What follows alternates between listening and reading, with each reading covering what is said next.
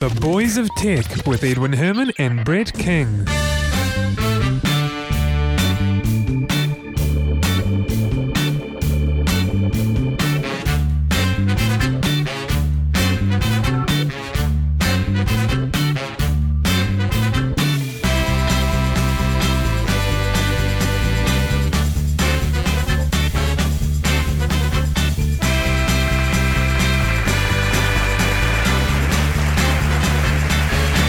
Hello everybody, nice to have you along for episode 15 of The Boys of Tech.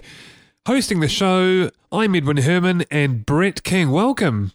Howdy. Brett, you've just caught a movie, I understand. What was the movie? The Boat That Rocked. Oh, look, yeah, that's apparently some good reviews on that. Oh, it was hilarious. Yeah? Yeah. Very good movie. Well worth it then. Well worth it. Got good music, good classic rock. Oh, Joyce, I'm up for that. Yeah, I'm okay. Yeah, I'll have to go and catch that movie. I'll let you know when I do, and I'll tell you what I thought. Yep. Into our story for the news for this week, Google is going to launch a dig-like feature. So that's where, you know, the community can rate stories and comment on them. Well, actually, no. Whether they like it or not, yeah. Well, actually, commenting is one thing that they won't be able to do, but they'll be able to rate them. But, you know, if Google's doing this, does that mean that Dig's dead? No, definitely not. You don't reckon? You don't reckon that's going to be it? No. But Google's huge. They can Google kill anything. is huge. Well, yeah, but as you said, this new feature, what's popular for Google, is it only gives you the ability to either approve of the link or, you know, disapprove of it. It doesn't give you a chance to comment on it, doesn't give you any of those sorts of features, which is what Dig and, you know, its popular rivals offer. So it's not quite a Dig killer. Yeah, although Dig has not dug its grave, so to speak. Nice pun there. Do you think that the like features that aren't going to be in Google's product called What's Popular, do you think those are really needed? Like, do people care about comments, or is just the other ratings? People care about comments. Yeah? Yeah. I guess that's why YouTube is so...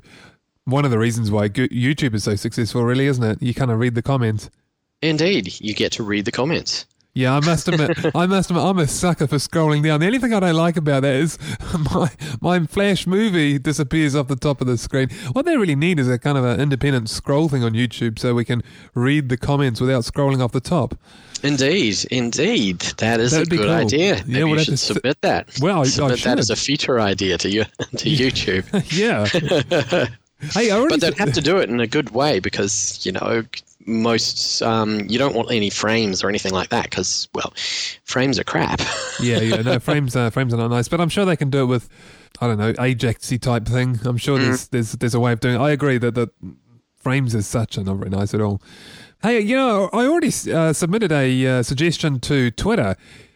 In Twitter, the question is, you know, what are you doing? And you put your kind of status update in the field below. Well, it's not really relevant anymore. What are you doing? People don't say, I'm doing this, I'm doing that. It's actually really more appropriate, I think, to have what's on your mind. And that's what I suggested to them, but they haven't implemented it yet. Well, we'll wait and see that one, shall we? Well, wait and see what Twitter comes up with. I thought I'd mention that here on the podcast because if they ever do that, then, you know, it can go down the record books. Then you've got proof. Exactly. It was your idea. That's right. What, you're going to take them to court and sue them for IP infringement? Well, given that I suggested that they do it, probably not. But so, look, anyway, Google's going to do this dig-like type thing, you know.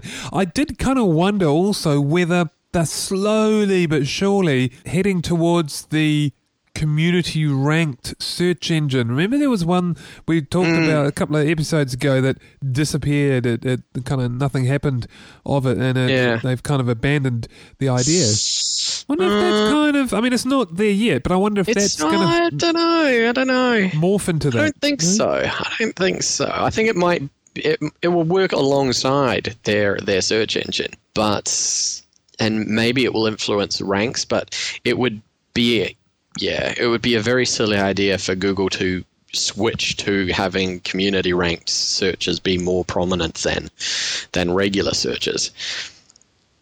Yeah, I don't know. They've got a good engine. They've put a lot of money into well, it. That's true. And, Yep. and they should stick with it. I like unbiased things. Thank you very much if I'm doing a search. Yeah, PageRank. Having the ability to flick to the what's popular and see what people are looking at today is a nice feature. But it's not going to take away from the fact that when I put in something to search for, I want an unbiased search of what it is. Yeah, I just wondered whether they might slowly, let you vote on, or rank, if you like, the suitability of the results and slowly. I don't know, maybe not. You really start getting into the area of bringing in another way for people to, create Google bombs, to inflate their search rankings or to deflate the search rankings of other people by giving a ability to vote on, approval or disapproval in search rankings. As a separate add-on, what's popular? Yeah, sure, because that's its entire point, is about what is popular. Right. What are people looking at? But whereas when you want your search driven stuff, you don't want somebody else's, whether or not somebody else liked that site to determine whether or not you get to see it in the search rankings. Yeah, you may well be right. Actually, I don't know. We'll have to see. Just wait and see. Yeah. Google are constantly surprising us. Yeah, well, that's true. Google come out with some cool stuff, though. They really do. They do indeed. So this might just be another one of those cool little gadgets. Mm-hmm. Another piece of news here. Yahoo's pulled the plug on GeoCities. Remember geocities.com? Yep. I remember GeoCities. It used to be when whatever you wanted to know, there was usually a website hosted on GeoCities that would tell you what it was. That's right.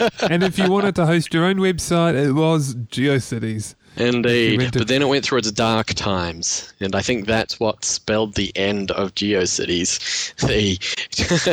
Their intricate and highly annoying and in-your-face JavaScript ads. I never really, to be quite honest with you, I never really knew that GeoCities was still running. It I disappeared off my radar anyway. Yeah, it was only, in fact, earlier this year when I was doing a search at Google. Yeah, obviously. As you do. And I can't remember what I was searching for, but it was relatively obscure. And in the top 10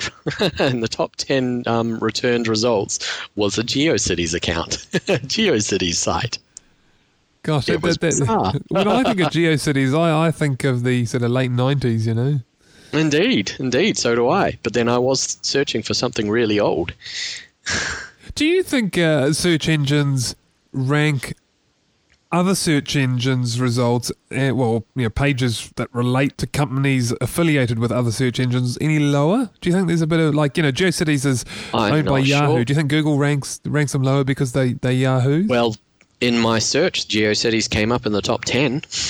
Yeah, but they never otherwise come up on any other search, do they? But then there's maybe nothing. But then there's there. Not a lot of use. Yeah, that's true. Yeah, as you know, GeoCities doesn't get a lot of use anymore, or at least, not live use. I'm sure it's got millions of accounts, but when was the last time they were updated? Heck, I've remembered what I searched for. I was searching for drivers for a really old Toshiba laptop. Oh, okay, yeah. And the GeoCities page, which had information about these drivers, the driver settings, it hadn't been updated since the 90s. Oh, well, there you go.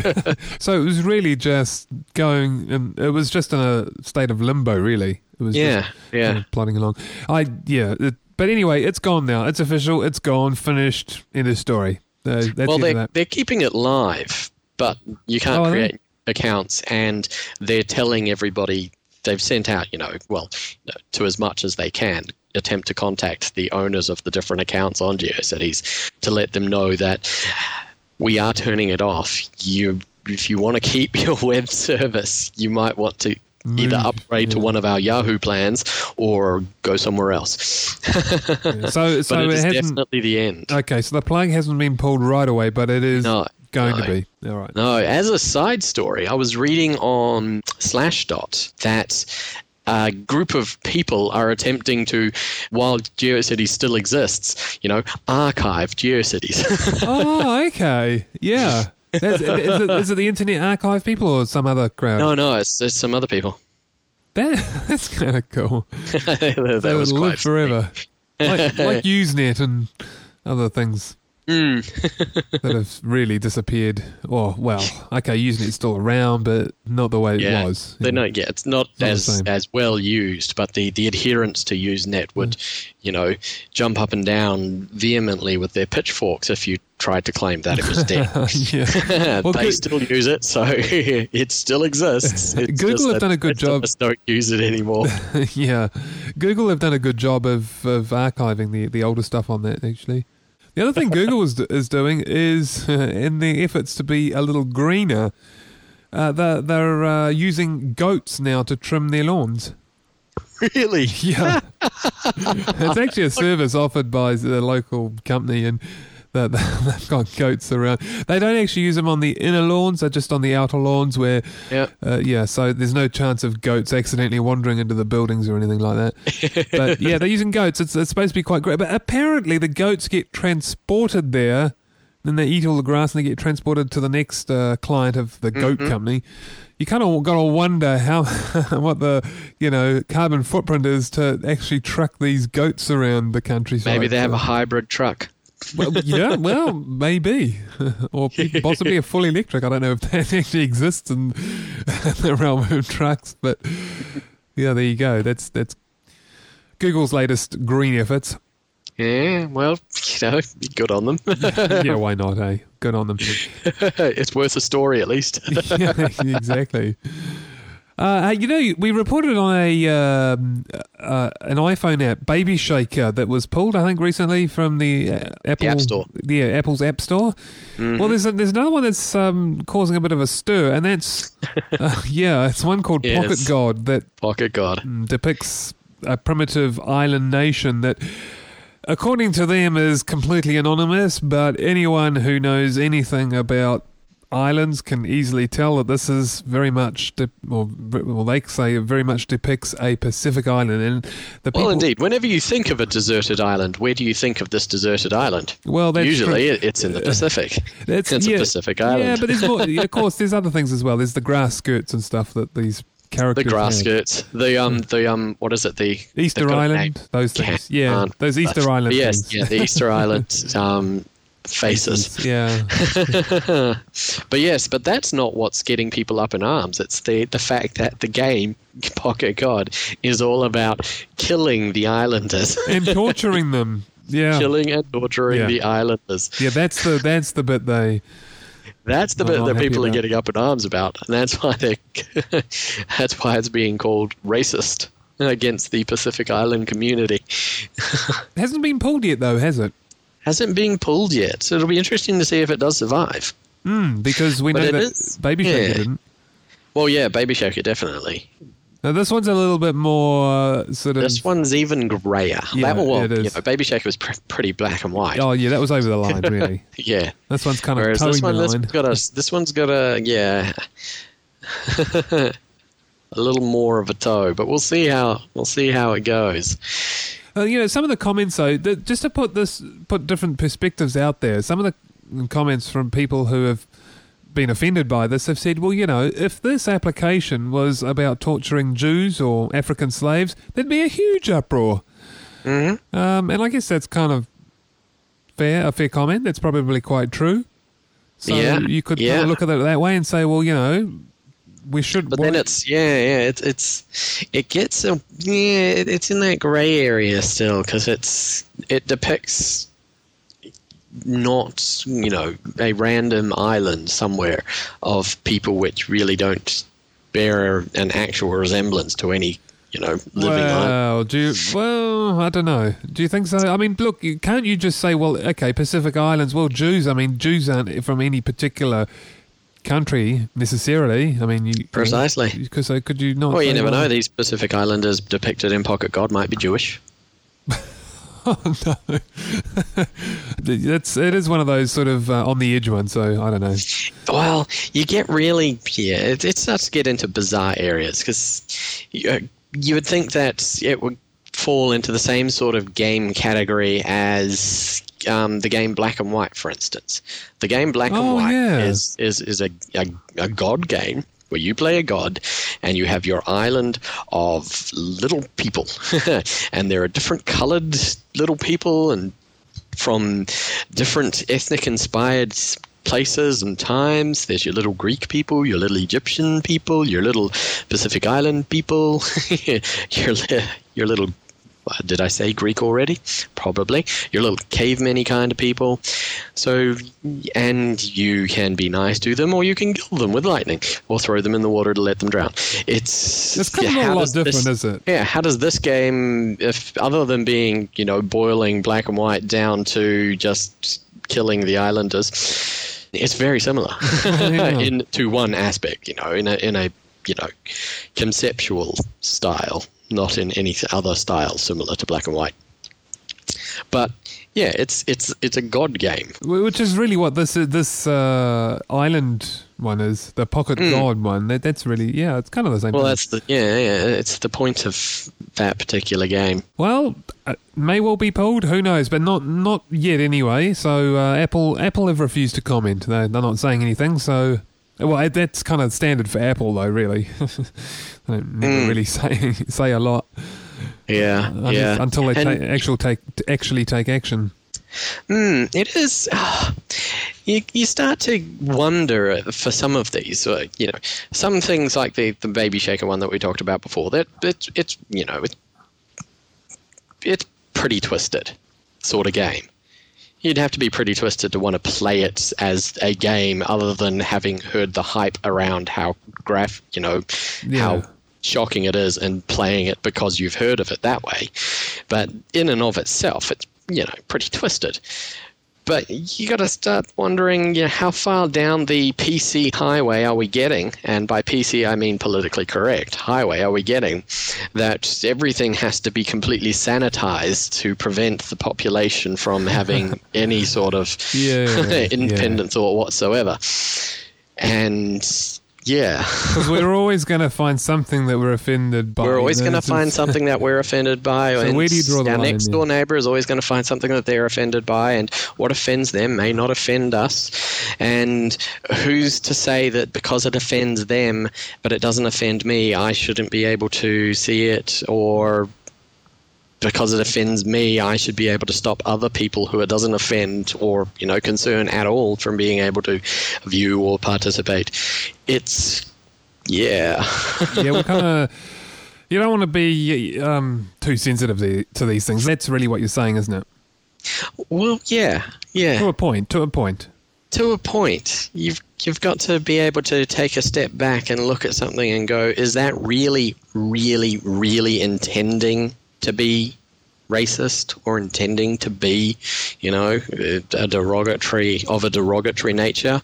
Or am I reading into something which is actually just a game about being God and killing people, and should really be an R16 or R18 game instead of it must be banned because it's racist?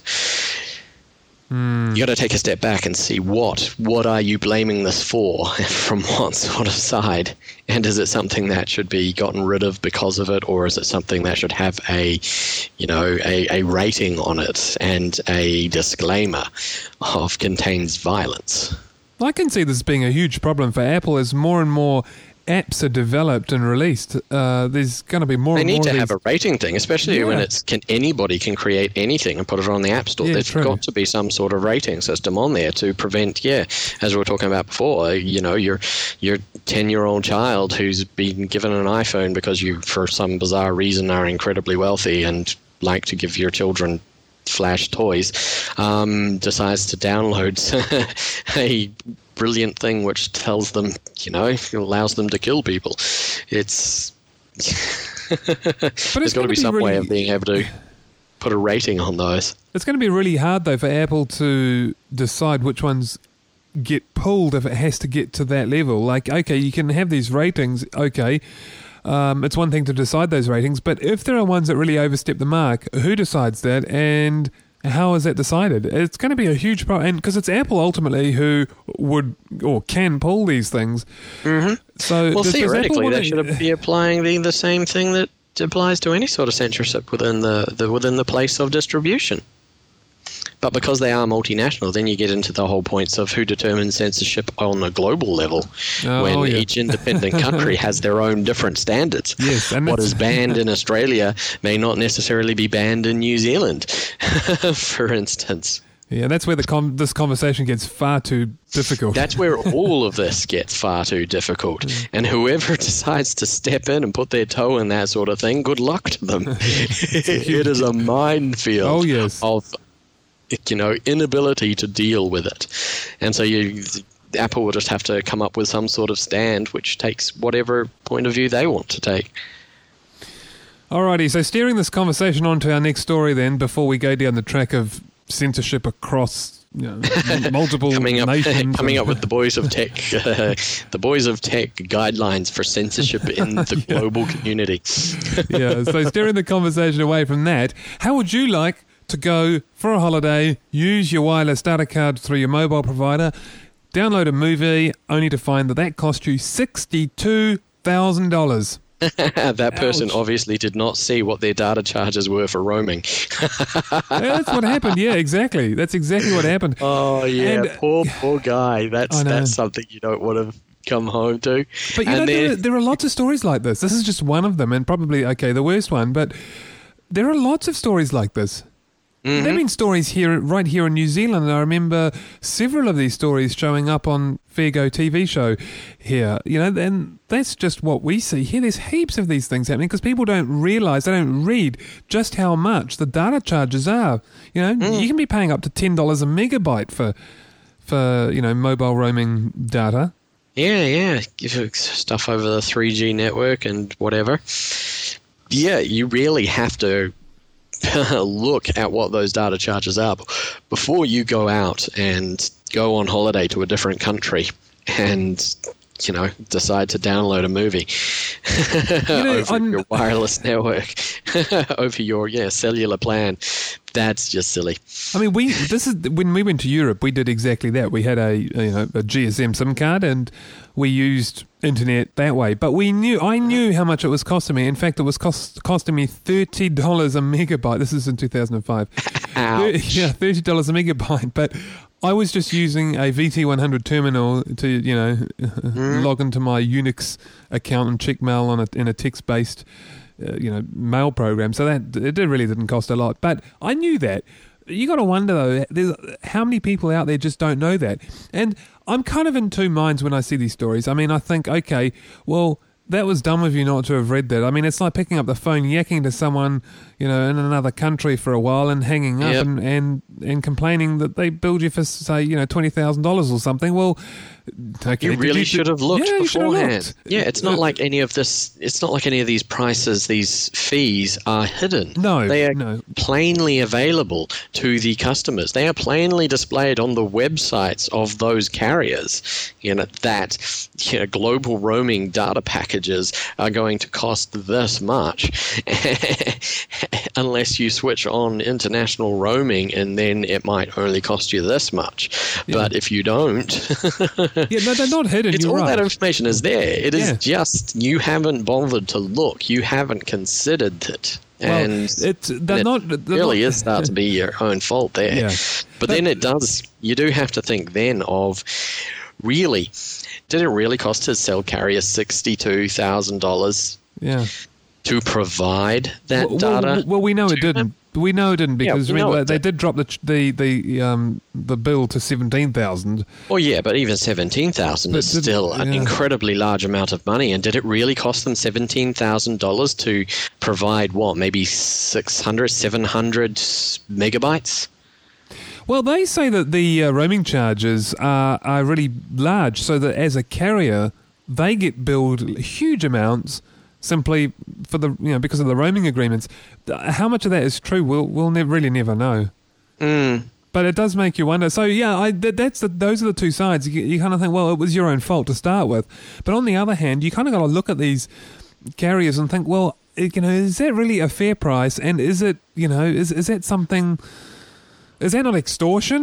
It's. Indeed. And if they themselves, if the carriers really are paying that much for transferring data between different networks, then why the hell is that? Is it because they're charging each other exorbitant fees because they're different networks? So then why don't they pair and why don't they drop those to what it actually costs instead of charging you're not us, so we're going to add on another $20,000 fee for connecting to our network and providing your customer through our network.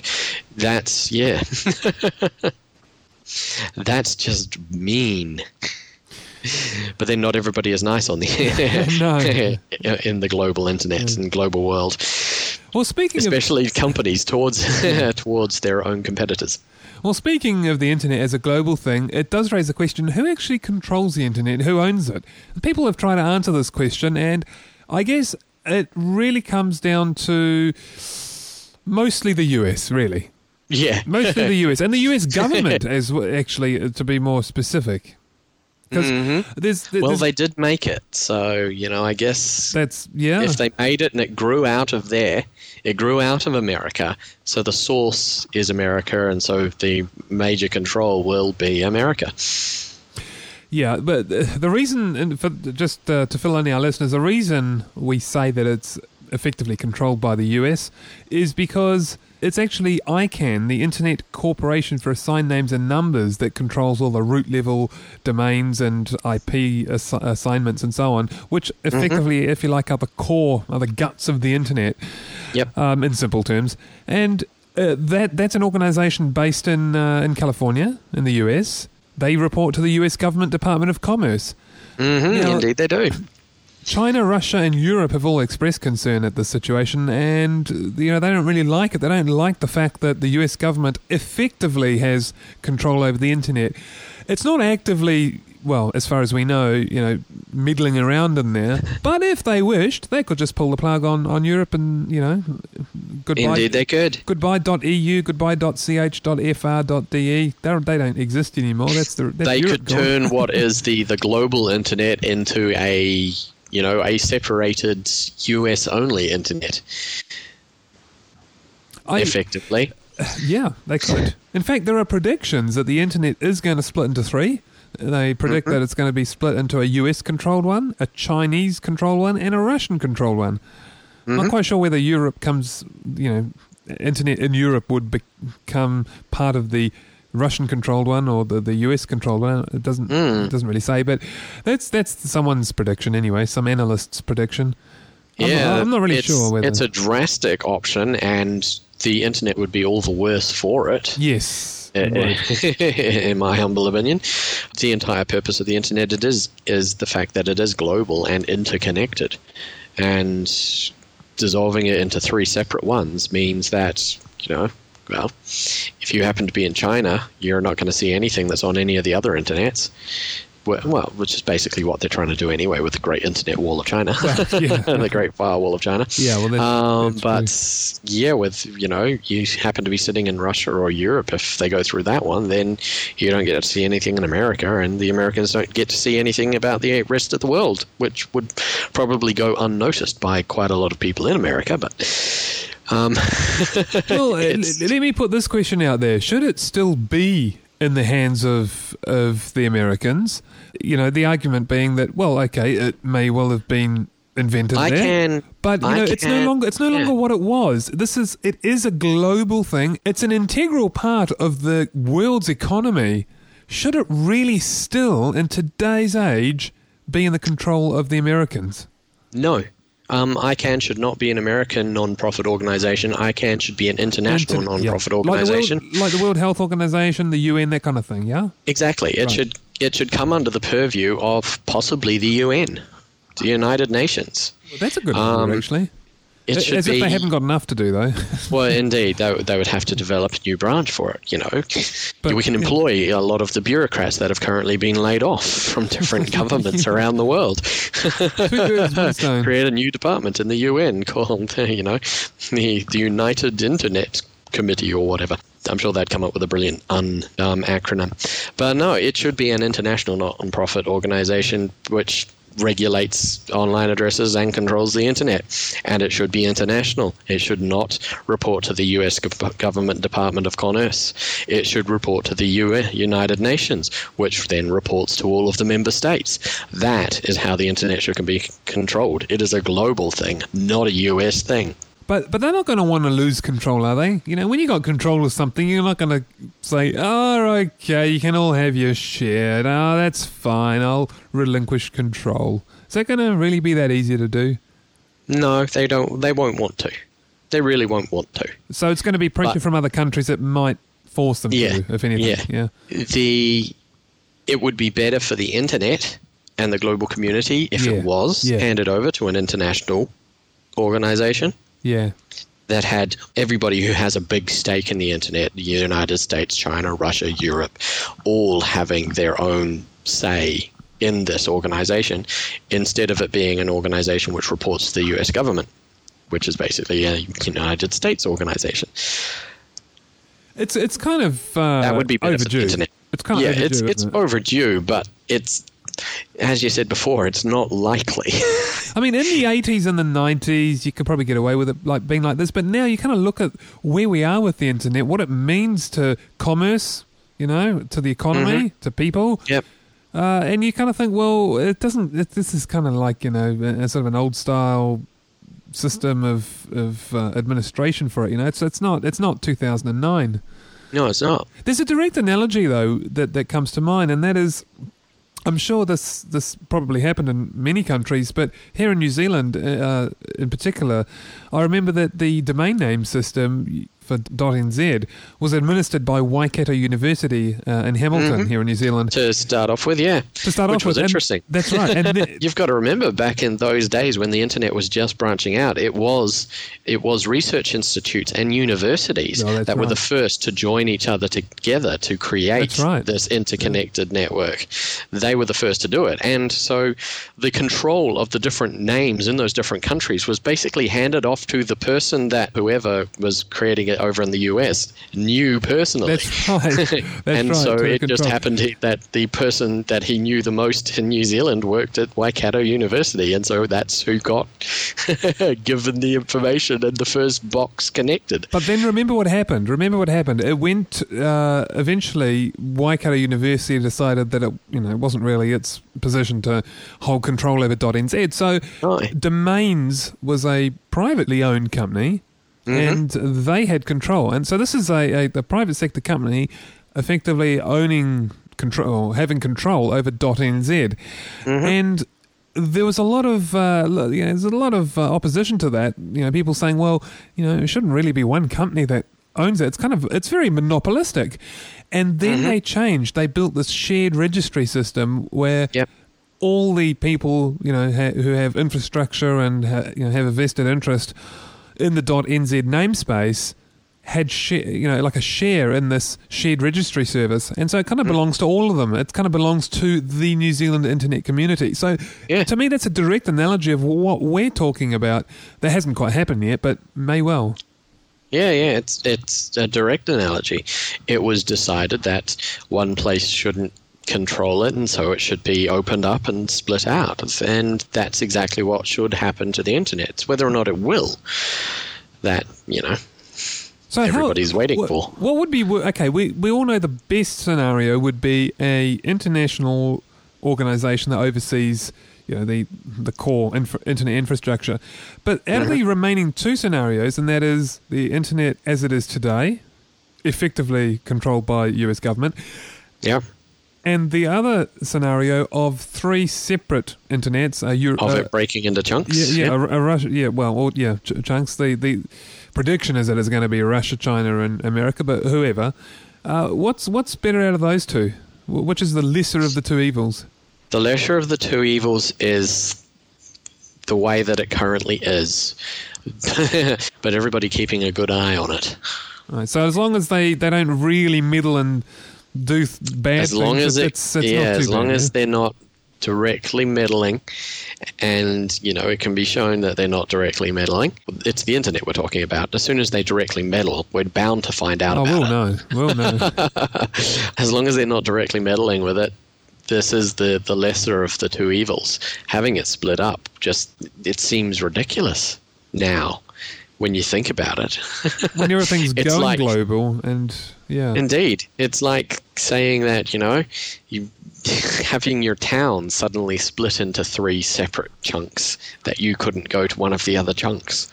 I visited a town actually that kind of reminds me of that. When we went to Europe, there is a town right on the border of Switzerland and France. It actually divides the whole town in two, and there's a post office on one side and say a baker on the other. One's in one country, one's in the other. And you just walk down the road and you're switching countries, switching currencies as well. Between francs and euros. It's kind of weird. And there's even a customs checkpoint as well, which is kind of weird because it's kind of one town but divided into two like that. It's crazy. Indeed. But now, in this internet scenario, imagine that town, but not being able to cross that border. Yeah, see, that would be bad. Yeah, that would be that.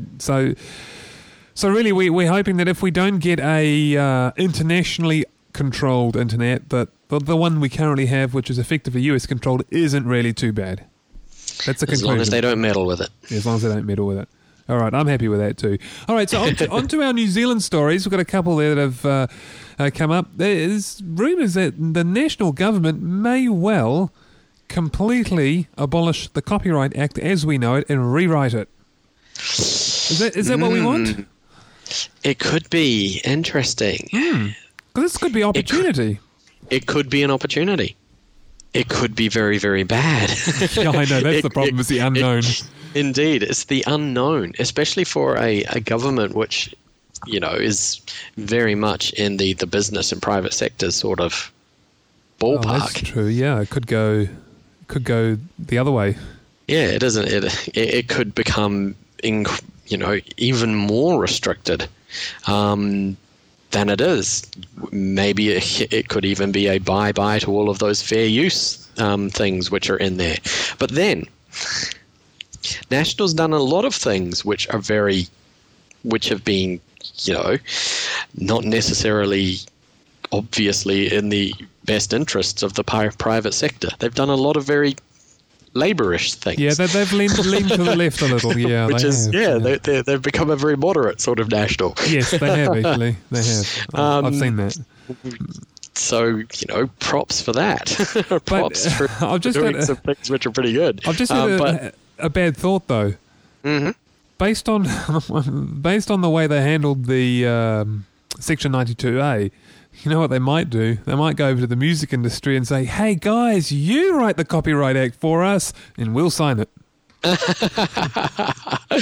Ooh. Oh no, that would be terrible. No, that couldn't really happen. Oh, that's a horrible joke. That's a horrible joke to say. That would be horrible. Surely that wouldn't really happen. Surely it couldn't, because wasn't that basically what happened with Section 92A? That it was basically written by the music industry. Well, no, hang on. No, originally it was. Well, oh yeah, okay. It was introduced by Tizard, I think it was. Yeah, it was Tizard. But who was really behind it is what you're saying. Yeah, okay. Who was she sleeping with? Yeah, because that was a horrible piece of legislation which was not written by anybody with any sense of how could that actually be implemented or, workable in a realistic, in the real world. Yeah, in the real world, where you don't just point the finger and say you're naughty, no more internet for you, and the other person doesn't get to say, but I've done nothing wrong, you can't do this to me. That was just a stupid piece of legislation. But National has thrown that away, and that was brilliant. That was one of the people were quite shocked that National did that. Yeah, I was surprised myself, to be honest. But it meant that they listened to the vast majority of people who were saying that this is a stupid piece of legislation which is unworkable. Anyone would have thought it must be election year. Yeah, anybody would have thought there was an election year for that. But now, completely rewriting it, if they take on board what people have been saying and what they've heard through this feedback to 92A, maybe they will create something which is worth it out of a Copyright Act which is, needs a good overhaul. It's kind of too hard to call, though. I reckon this one. It's really we open. have to wait to see. We have to wait to see what the first draft when it comes up for comment. Oh, I'm sure there'll be a lot of discussion. There'll be a lot of discussion, especially after the Section 92A saga. But as you said before, this could be the prime opportunity to get in those protections over fair use, those protections over things which are legal to do, and come up with an act which protects artists' rights, protects the intellectual property of people, but for a reasonable, legitimate amount of time. And allows format shifting as well. Allows format shifting. Accessibility. People keep forgetting. Not everybody can see. Not everybody can hear. Not everybody can get access to all of these different pieces of information, these different pieces of art. The ability to format shift these different pieces of work so that people with impairments can access them is a brilliant thing. And to be able to build that into the Copyright Act to make it properly inclusive and accessible to everybody is great. Well, they did a survey recently of the best and worst copyright acts around the world, and I can't remember who the best was, but probably China, because I don't really have much in the way of that. No, I'm only joking. But the worst was Britain. They don't even have... in fact, when I read it, I kind of thought, that's here in New Zealand, but it was actually Britain. But very, very similar. They can't even format shift. It's actually illegal in Britain, like it is here, actually. So it's illegal to take a CD and dub it to tape so you can play it in your car that's perhaps a little older and only has a tape player. It's illegal to take a CD that you've purchased in a shop and rip that to your iPod. It's illegal to, Yeah. So technically owning an MP3 player or selling an MP3 player in New Zealand should be illegal. Well, you could be putting your own music that you wrote and produced yourself on there. Oh, yeah, but nobody wants that. That'd be a good TUI ad, wouldn't it? Indeed, that would be. This is my own music that I produced. Yeah, right. Yeah, right. Alrighty. John Key has joined Twitter. New Zealand Prime Minister John Key is on Twitter. Brett, why are you not on Twitter? I don't know. Obviously, I should be. I suppose you could ask me why I'm not on Facebook, and I have the same answer. Oh, indeed. Why aren't you on Facebook? Well, yeah, I can't answer that, but I skipped that one. I'm on Twitter. So is John Key. So there you go. Wow. I wonder what he's twittering about. I haven't followed him. Indeed. And is it really John Key, or is it John Key's Twitter employee? Yeah, probably is, actually. There have actually been a lot of fake accounts on Twitter impersonating famous people and well-known people. So it's hard to know who's who really now, but I couldn't tell you his address, but apparently there is an official statement there. John Key is on Twitter. And actually, I saw another story just while I go off track a little bit, that Twitter has one of the lowest retention ratios. People just kind of join it and leave, and new people come in. Yeah. People don't really hang around. They're not sure why that is. It's interesting. Maybe people joining for that phenomenon sort of thing, and then realizing afterwards that they don't need to tell everybody that they've just got out of the car, or that they've, just gone to the bathroom and brushed their teeth, that they've just finished writing a new, a new update to their blog and that sort of thing. Maybe they've discovered that they don't need to let everybody know everything all of the time. I try and keep my tweets quite interesting. In fact, my most recent lot, if you look at my Twitter account, twitter.com/Edwin Herman, a bit of a plug there. My latest one is a sort of an update on me catching a mouse, because I managed to catch a mouse here in this house. You did actually catch it. It was in the box, was it? Yes. Oh, yeah, it was. It was in the. I'll tell you what I did. I had an upturned box, so like a computer monitor box upside down, the mouse inside. And I thought, well, how am I going to get it out of the box? And you can't really slide something under like you do with insects in a jar, because the mouses all just get out. So what do I do? And I was thinking, I could put a huge plastic bag over this box and then, tip the box on its side inside the plastic bag, and hopefully the mouse will kind of run out and into the plastic bag, and I can kind of, work its way through to one corner and then dispose of the mouse. So what I did, I didn't have a plastic bag so big. So what I did is I did a MacGyverism. I cut up some supermarket plastic bags and I made a little skirt around the box, gaffer tape to the box and the carpet. Just the bottom of it, so it doesn't reach over the whole box. You see what I mean? And then what I did is I banged the box so hard and I could hear this mouse scurrying around inside. Eventually it came out and ran round and round the skirt, the plastic supermarket bag skirting, and I managed to put a jar on top of it. I then got my MacGyver Swiss Army knife and cut around the jar through the plastic bag. So I could move this thing and have the mouse walk inside the jar. And then I managed to get some cardboard through that and a lid on, and then I had a mouse in a jar. But I had to decide very quickly how I dispose of this thing, because I didn't want to have it suffocate, so I couldn't keep the lid on. But I didn't want to leave the lid off either. So how do I euthanize this mouse? And eventually I decided I think the most humane way was with carbon monoxide.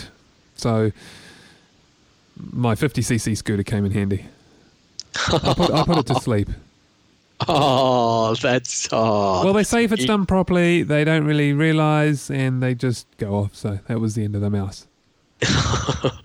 Well, I guess it was possibly more comfortable than a giant piece of metal snapping onto its neck. Yeah, which would be gross. Yeah. So anyway, that's my most recent Twitter update, and I gave little updates as I went along. Like I said, sort of mouse in box, now what? And the next one was have got mouse round skirting. Now the next tweet was mouse in jar, and so on. So I try and keep them interesting, You got a mouse in a jar. I felt sorry for the poor fellow, but I didn't really know what to do with it. I had to go. Indeed. Anyway, look, I think that kind of wraps up the episode for the week just gone. Unless there's anything you'd like to raise that we haven't already covered. No, it's been a pretty slow week. Do you want to tell us how to trap spiders or cockroaches? No, I was given a Christmas present, which is kind of like a very small vacuum cleaner, which happens to be pink and shaped like a flower. But anyway, the purpose of this vacuum cleaner thing is to suck up insects. Oh, okay. You suck them up into a container. Yeah, it uses a vacuum and it sucks them up into the tube, and then you can put the cork in the tube and take them outside and then shake them out of it. So you can humanely remove the offending insect from where it is annoying you and put it somewhere else. That's kind of nice, yeah. Indeed. Where can I get one of those? I don't know. All right, we should start a new podcast on pest removal. The boys, the pest removal boys or something. Indeed. How to MacGyver your way out of a mousy situation. I like that. All righty, that's about it. Hey, thank you very much for joining us for episode 15 of The Boys of Tech. We'll be back for episode 16 next week. Thank you very much. Bye-bye. See you later.